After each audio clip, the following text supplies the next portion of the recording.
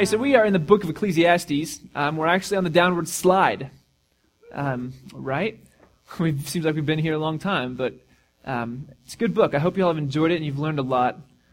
You've probably heard a lot of things over and over again, and that's because Kohelet, the author, right, the teacher, he pretty well repeats himself a lot, which we're going to talk about tonight. He does that very intentionally, too. So what you hear tonight, most of it's probably not going to be new. You've probably heard it in chapters previously. So if this is your first time, guess what? Good for you, because it's all going to be new to you. But for those of you who have been here, you're going to hear some things over again. So we're going to start in chapter 8. Again, just remember, Kohelet's really trying to figure out what it is in this world that we do all this work for. Why do we toil? Why do we work days and days under the sun? What is our gain from all of this? So we're going to dive in on chapter 8 and see what it is that we have to gain from this world. And it reads as so, chapter 8, verse 1. Who is like the wise man? And who knows the interpretation of a thing? Wisdom makes one's face shine, and the hardness of one's countenance is changed. Keep the king's command because of your sacred oath. Do not be terrified. Go from his presence. Do not delay when the matter is unpleasant, for he does whatever he pleases.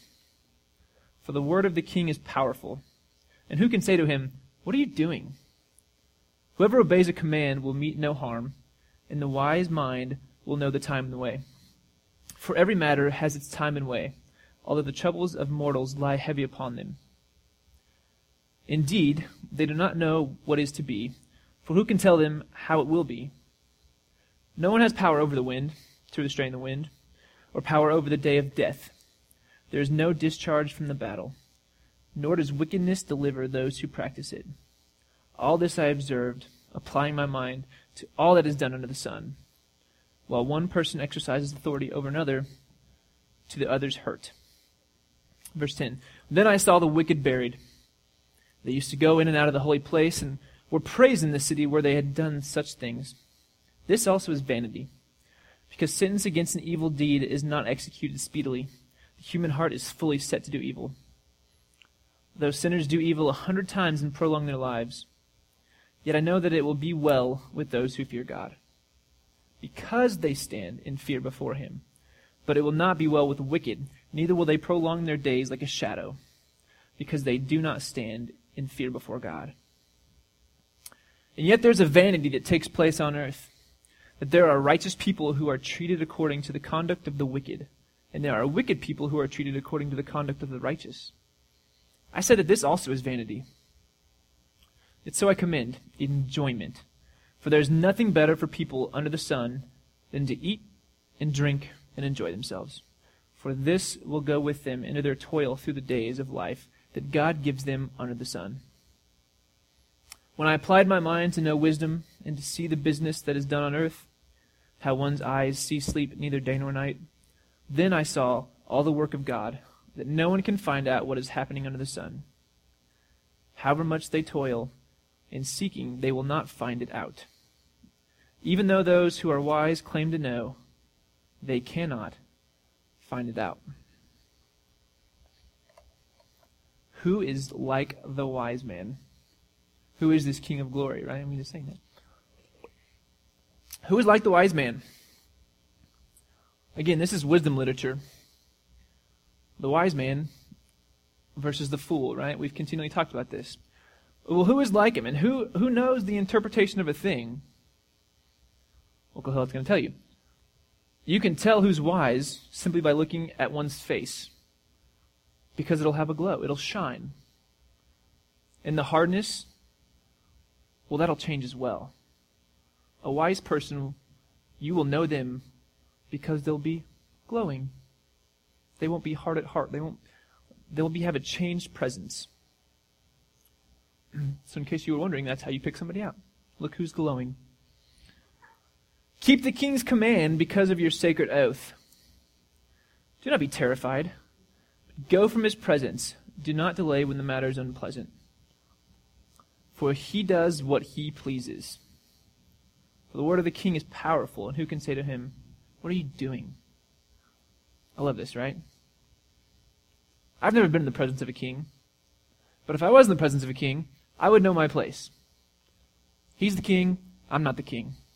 So as a subject of the king, I would know that he has authority. He has power, right? He has power over me. Therefore, when the king is unpleasant or unhappy, it's time to go. Why? Because the king does what he wants. So if he's going to throw something and I'm in the way, the king's going to do that. If he decides he wants to kill somebody, he might do that as well. The wise one will know how to read the king and know when to come and go. These are examples of wisdom. Why he uses a king reference? Why not? Right? We're not assuming that he's talking about any specific king, but these are just things that a wise person will do. Oh, and you can't say, "King, what are you doing?" Because guess what? Right? It's a poor choice. King has power over you. Going on, verse 5. Whoever obeys a command will meet no harm, and the wise mind will know the time and the way. For every matter has its time and way, although the troubles of mortals lie heavy upon them. Whoever obeys a command will meet no harm. Well, this sounds pretty familiar to like what we've learned before, right? The idea of in Deuteronomy and stuff that like you do good, you get good. We're going to continually hear this. We've heard this over and over again. And when I was reading this, I kind of read it as an if-then statement. Or if-then, right? Then, yeah. If you obey a command, then you will meet no harm. Likewise, if you have a wise mind, then you will know the time and the way. Well, what time and what way? Well, for every matter, it has its time and its way. You remember chapter 3? Wasn't it chapter 3 where there's a season to everything? He's kind of saying there's a reason things happen the way they do. So if you're wise, you'll examine that and you'll understand it. This is too easily confused with the idea that like everything happens for a reason. I don't want to jump that boat. He's saying that, just like in chapter 3, there's a season for everything that happens. And if you're wise, you'll know that. But the problem is, it weighs heavy on us mortals. And why is that? Well, because when we look around, we see a lot of evil things. We see a lot of suffering. We have to endure a lot of pain. And so because of that, it weighs very heavy on us.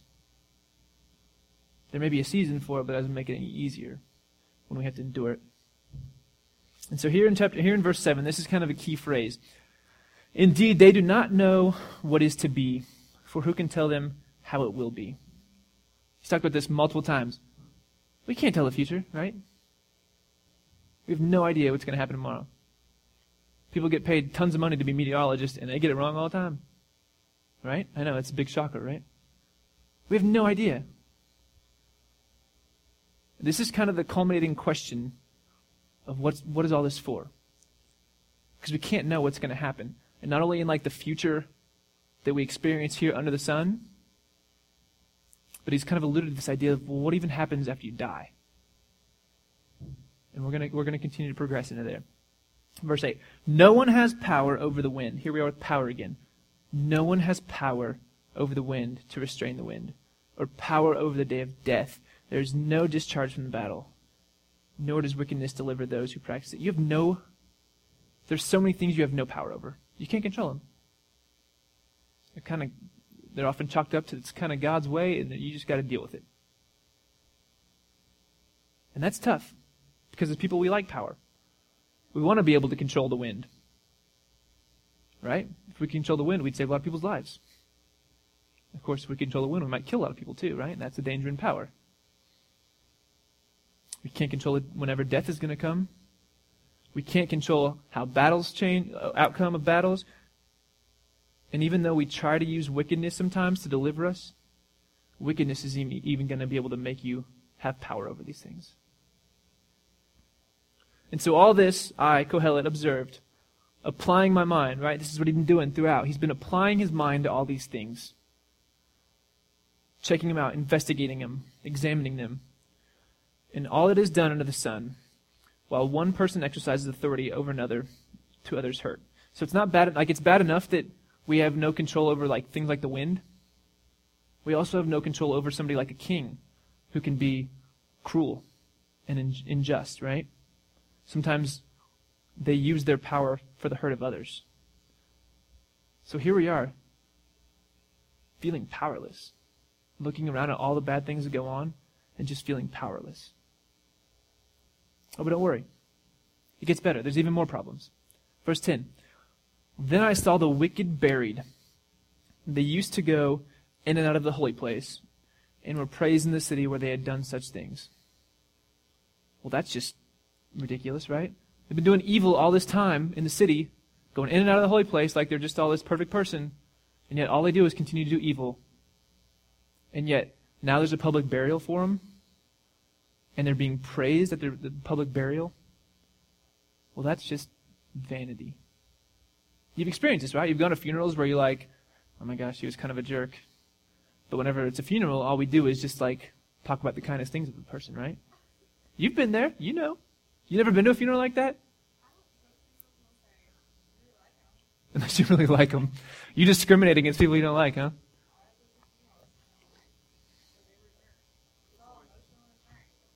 It's all emotional. There's no purpose, just emotional and crying. It's all vanity. What the heck? Okay. Well, then this doesn't apply to you. You can disregard what he just said.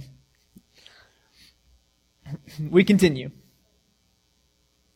Because sentence against an evil deed is not executed speedily, the human heart is fully set to do evil. Those sinners do evil 100 times and prolong their lives. Evil's the problem. People continually do evil, and yet they're not punished for it, right? It doesn't happen quickly that justice is not served quickly enough. And so when people see that other people do evil, and that justice isn't served very quickly, well, that encourages them to do evil as well. It puts evil in their heart. Because, hey, I'm not going to get in trouble for this. Or maybe it will happen way down the future, but it's not going to happen now. And in fact, it even seems that when sinners do evil 100 times, it seems like it prolongs their life. Like, right? You know the people, like they just do evil and do evil and do evil, and they just live forever. That's not fair. Well, here's a solution. I know that it will be well with those who fear God. Why? Because they stand in fear before Him. It's kind of a cyclical argument, right? I read this and I was like, that's not really that much of a solution. It will be well with those who fear God. Why? Because they stand in fear before Him. Well, that doesn't tell me a whole lot. As long as we just fear God, we'll be okay because we stand in fear before Him. Okay. Well, alternatively, it will not be well with the wicked, neither will they prolong their days like a shadow, because they do not stand in fear before God. Okay. This is pretty much back to the traditional view, right? Fear God, do good, get good, do bad, get bad. Fear God, you're in the right place. Do wicked, not fear God, you're in the wrong place. We're back to the traditional view. But here we have a problem again in verse 14. For there is a vanity, or meaningless, right? There is a balance, an enigma, that takes place on earth. That there are righteous people who are treated according to the conduct of the wicked. And there are wicked people who are treated according to the conduct of the righteous. And again I say, this too is vanity. You read that and you think, that doesn't really sound like balance, right? We were going with the idea that vanity is balance. That doesn't sound very balanced. It doesn't even sound very temporary, if we want to use temporary vapor, right? Okay, well then what's the solution? I love this. This is kind of the climactic verse for not only chapter 8, but for kind of like chapter 6 through 8. And it's kind of, we've heard it before, but he continues to come back to this. And this is the last time he's going to come back and say this in Ecclesiastes. But he says, verse 15, so I commend enjoyment.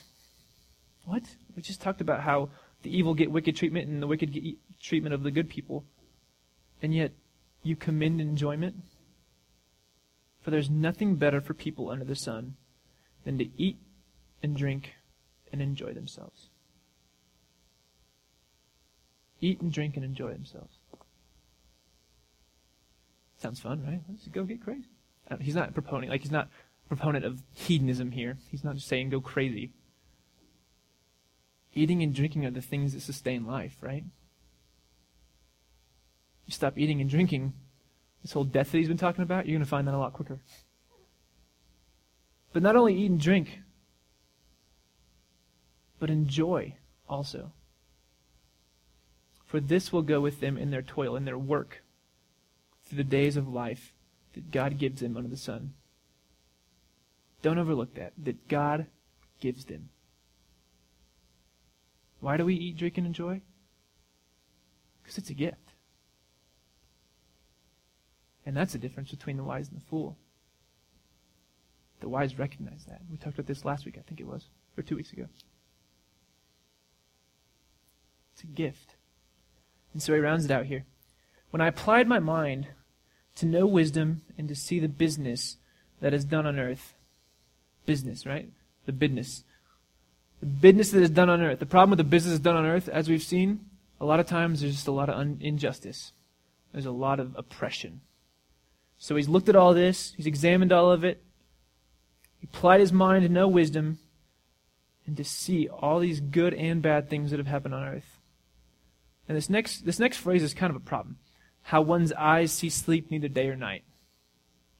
When you read that, you're like, if your eyes don't see sleep, I guess he couldn't sleep, right? He needed, what's the pill you take for sleeping problems? You needed something like that, right? A sleeping pill. Yeah, thanks for that clarification. He can't sleep. That's what it sounds like. The other idea is that he's examined all this. He sees the business that's done on earth, all this good, all this bad. And yet by day and night, his eyes are full of sleep. He's blinded. He's not seeing clearly what's happening. He's examined it all, but it's just still not making sense. It's not clear. And to make it even worse, I saw all the work of God. Well, in that, no one can find out what is happening under the sun. It's even harder to find out. In fact, however much they toil in seeking it, they will not find it out. Even though those who are wise claim to know, they cannot truly find it out. I mean, he's so sticking to this point. He says it 3 times.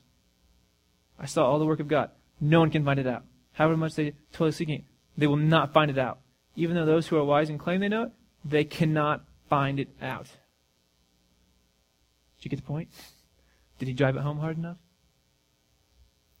They may claim they know it. Don't trust those people. So who is like the wise man, as we saw in verse 1? The wise man is the one who knows the gift, recognizes the gift of life.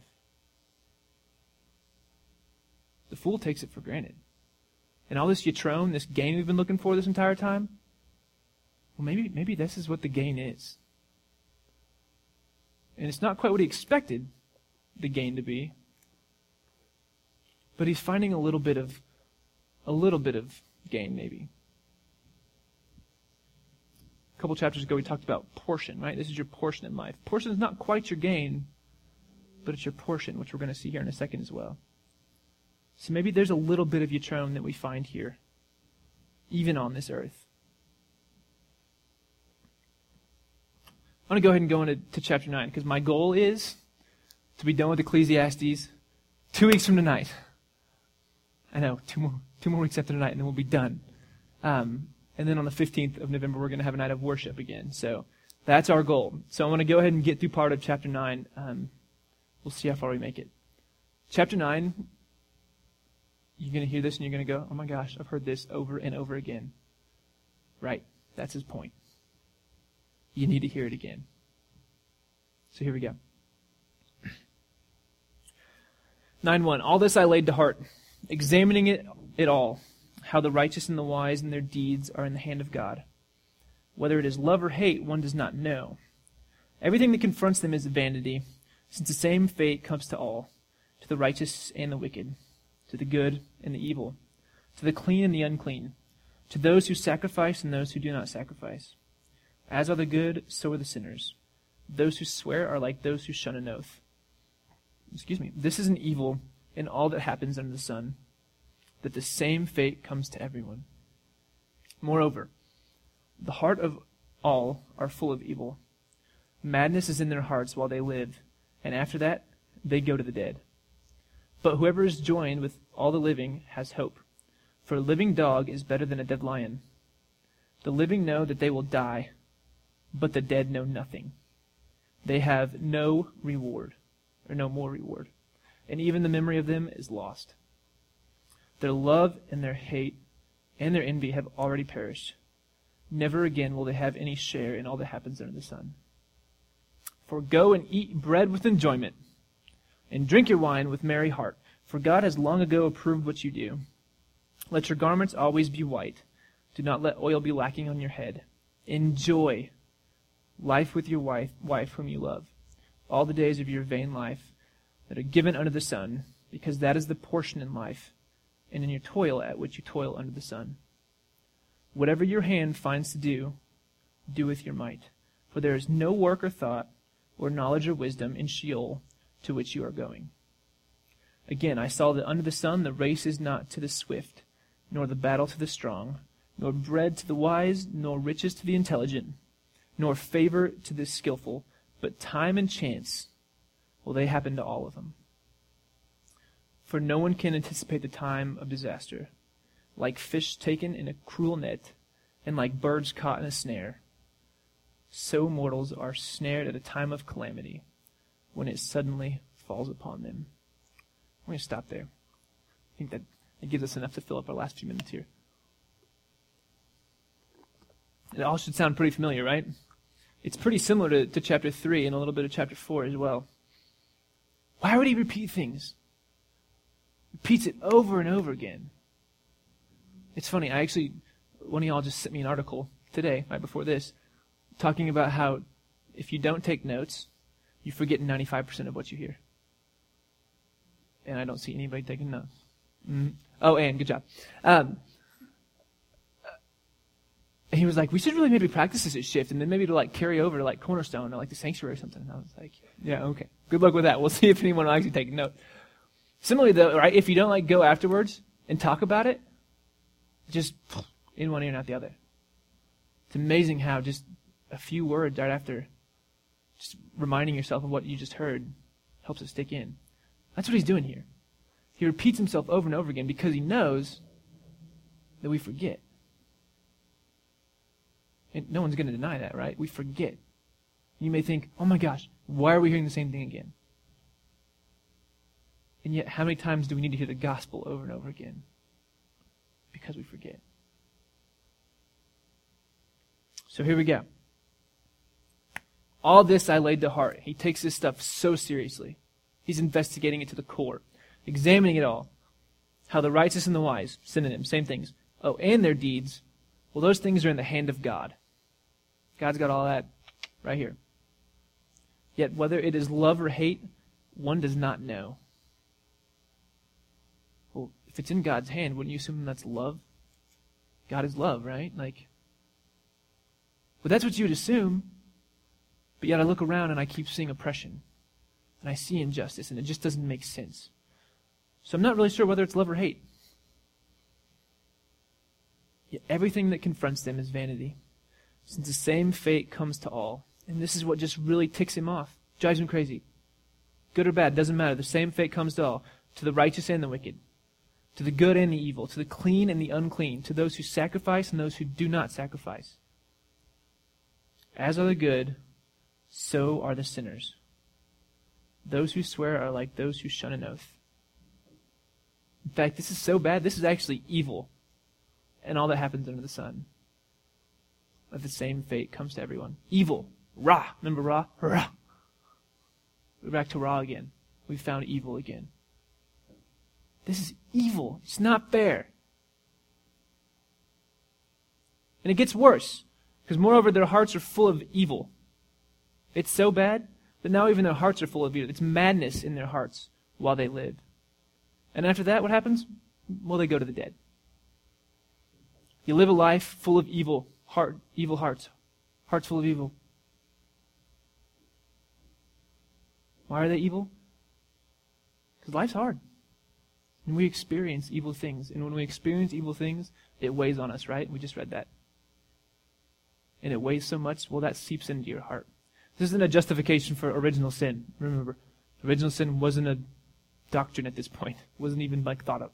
This is just saying based on the experiences people feel in their lives and they go through, well, that really gets to people and it makes their hearts mad. Makes them evil. And after a life of evil in their hearts, death. And what is that? Well, that's vanity. That's balance. Again, that doesn't really sound balanced, right? We've kind of shifted a little bit from this idea of balance. And then he drops a bombshell. Whoever is joined with all the living has hope. This word hope. It's only found 3 times in the Old Testament. 3 times. We talk about it all the time in the New Testament. Only 3 times in the Old Testament. Whoever is joined with the living, they have hope. In fact, for a living dog is better than a dead lion. Right? Dog, everyone gets excited. What do you think when you think of a lion? What? Roar, rawr, evil? No, I'm just kidding. Rawr, rawr. King, right? King of the jungle. Who thinks of the Lion King? Yeah, right? King of the jungle. Like, and yet, a dead lion doesn't do much good for the king of the jungle, right? Dead lions don't have a lot of kingdom to represent. And what about dogs, right? We look at dogs and we're like, we love dogs, man's best friend. We're all dogs. Look, all dogs. Oh, those are my dogs. Aren't they cute? That's Lola and that's Pete.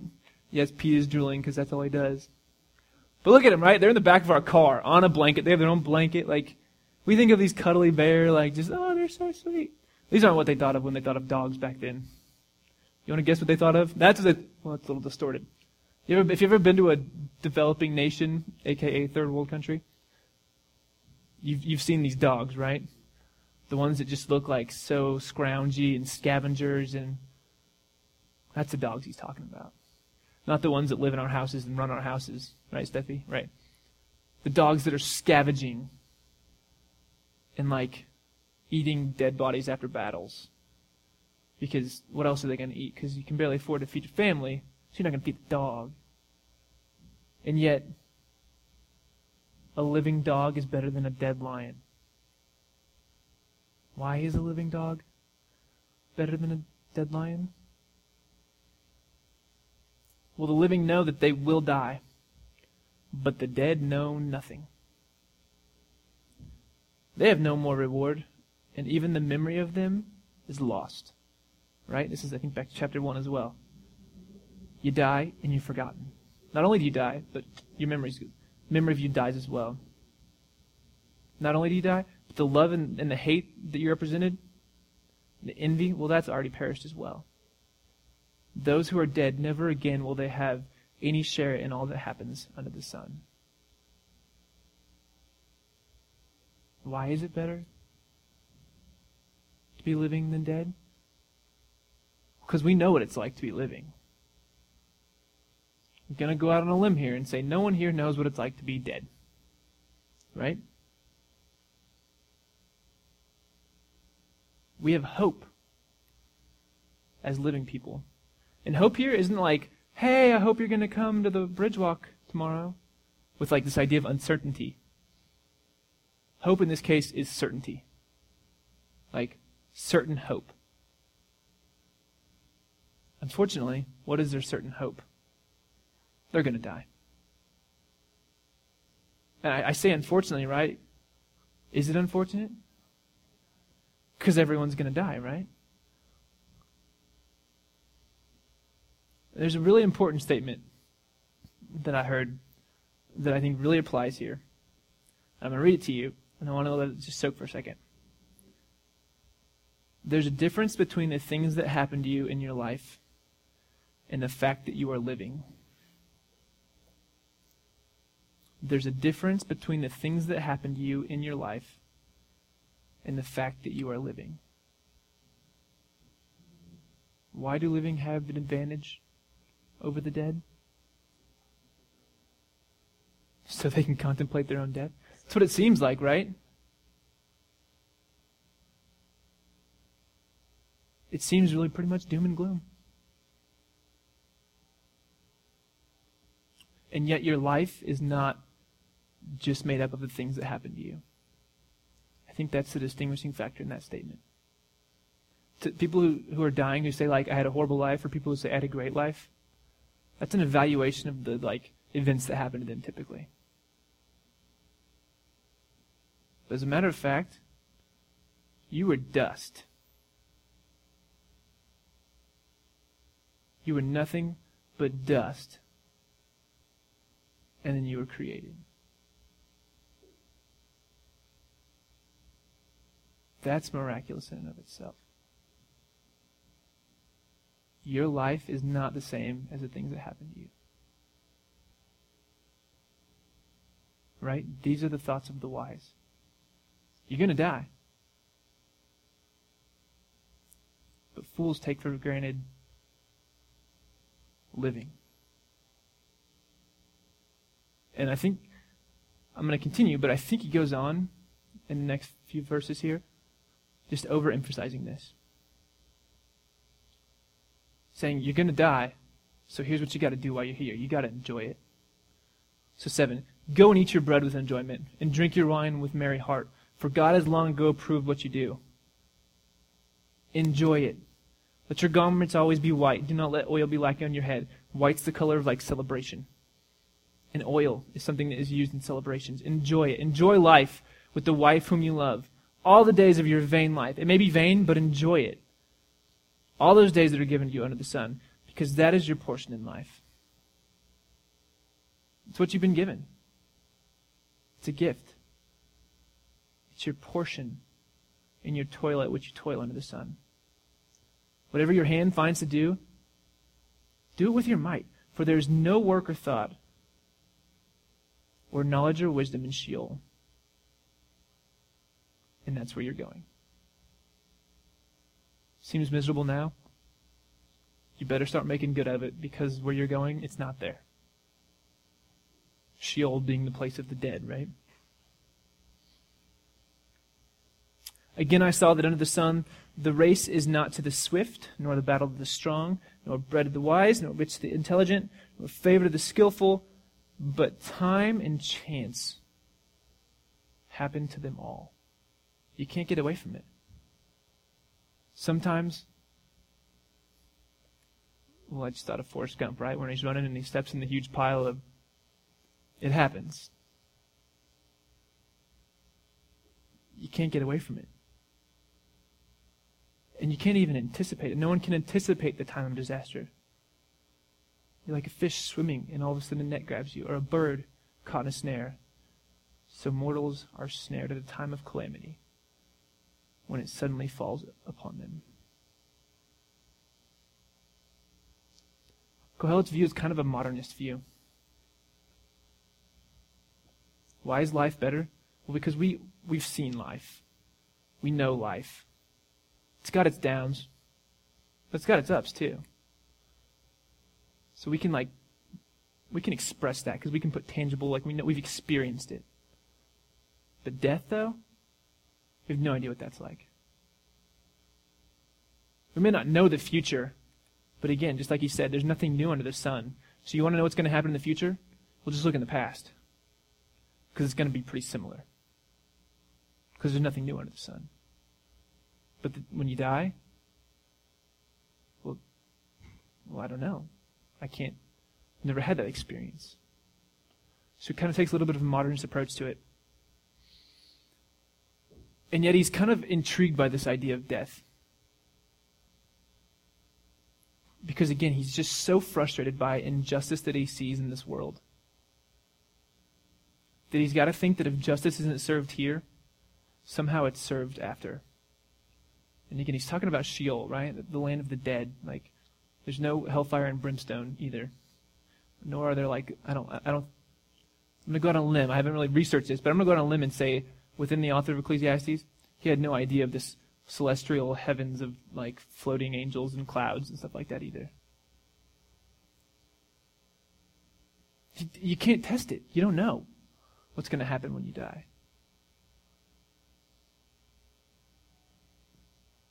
He kind of alludes at this idea that what you live now, maybe it kind of carries over. So you better get it right now. Because if you don't get it right now, how do you expect to just flip it and change it when you're dead? And this is kind of me reading into the text a little bit. Like, he doesn't flat out say, like, if you live good now, then you're going to get good when you die. But again, just like I can't tell you flat out, neither can he. He's just trying to make sense of it in his mind. But to him, the gain, the yatron, your portion comes when you focus on the gift of life. And that's a pretty good place to stop, right? Like, you got to be pretty happy whenever you can grab wisdom like this and say, yeah, I've got to enjoy this day. Because I was nothing but dust. And now I'm living and breathing and moving, and I could do a little jig if I wanted to do a little jig, like. But we have the ability to kind of go beyond Ecclesiastes, right? Ray, do you have that Romans verse? In Romans, Paul says this, and this is the beauty of us thousands of years later, right? We believe in something a little bit more than just, we still can't guarantee based on experience what happens when you die. But we have this really cool saying from Paul in Romans 6 verses 4 and 5. Therefore we have been buried with him, being Jesus, by baptism into death. Buried, death, again, right?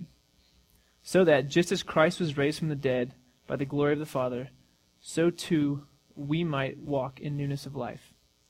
For if we have been united with him in death like his, we will certainly be united with him in a resurrection like his.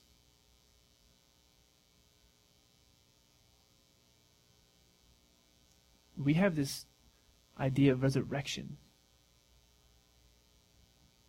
To Kohelet, death is it. That's the fate of everybody. But according to Paul here, death's not the last word. As a matter of fact, Jesus defeated death, right? And that, my friends, is good news. That we too often forget, which is why we need to be reminded over and over and over. So come back next week to be reminded one more time all of the evil that is in the world and that we're all going to die. And yet, in the end, there's still good news. Let's pray.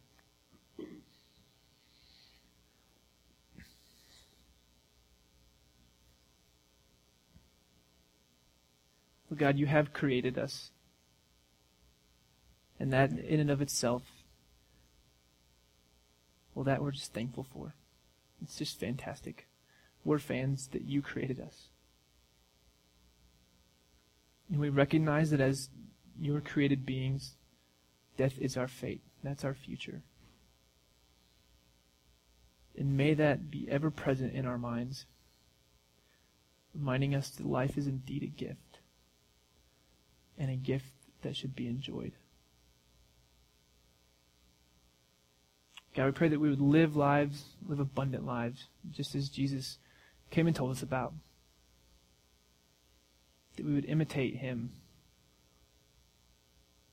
That we would live lives that he showed us we could live. That we should live. We thank you that you, God, came to dwell among us, revealing yourself to us. We pray that that would inspire us to enjoy this gift that we have of life, to not take it for granted. We thank you that your Spirit continues to dwell among us, sustaining us and empowering us to do that very thing, to live like Jesus. Now, God, may we leave this place with the confidence of resurrected people. Confident that Jesus has indeed defeated death. And may we also not take that for granted. We pray these things this evening. In the name of the Father, and the Son, and the Holy Spirit. Amen.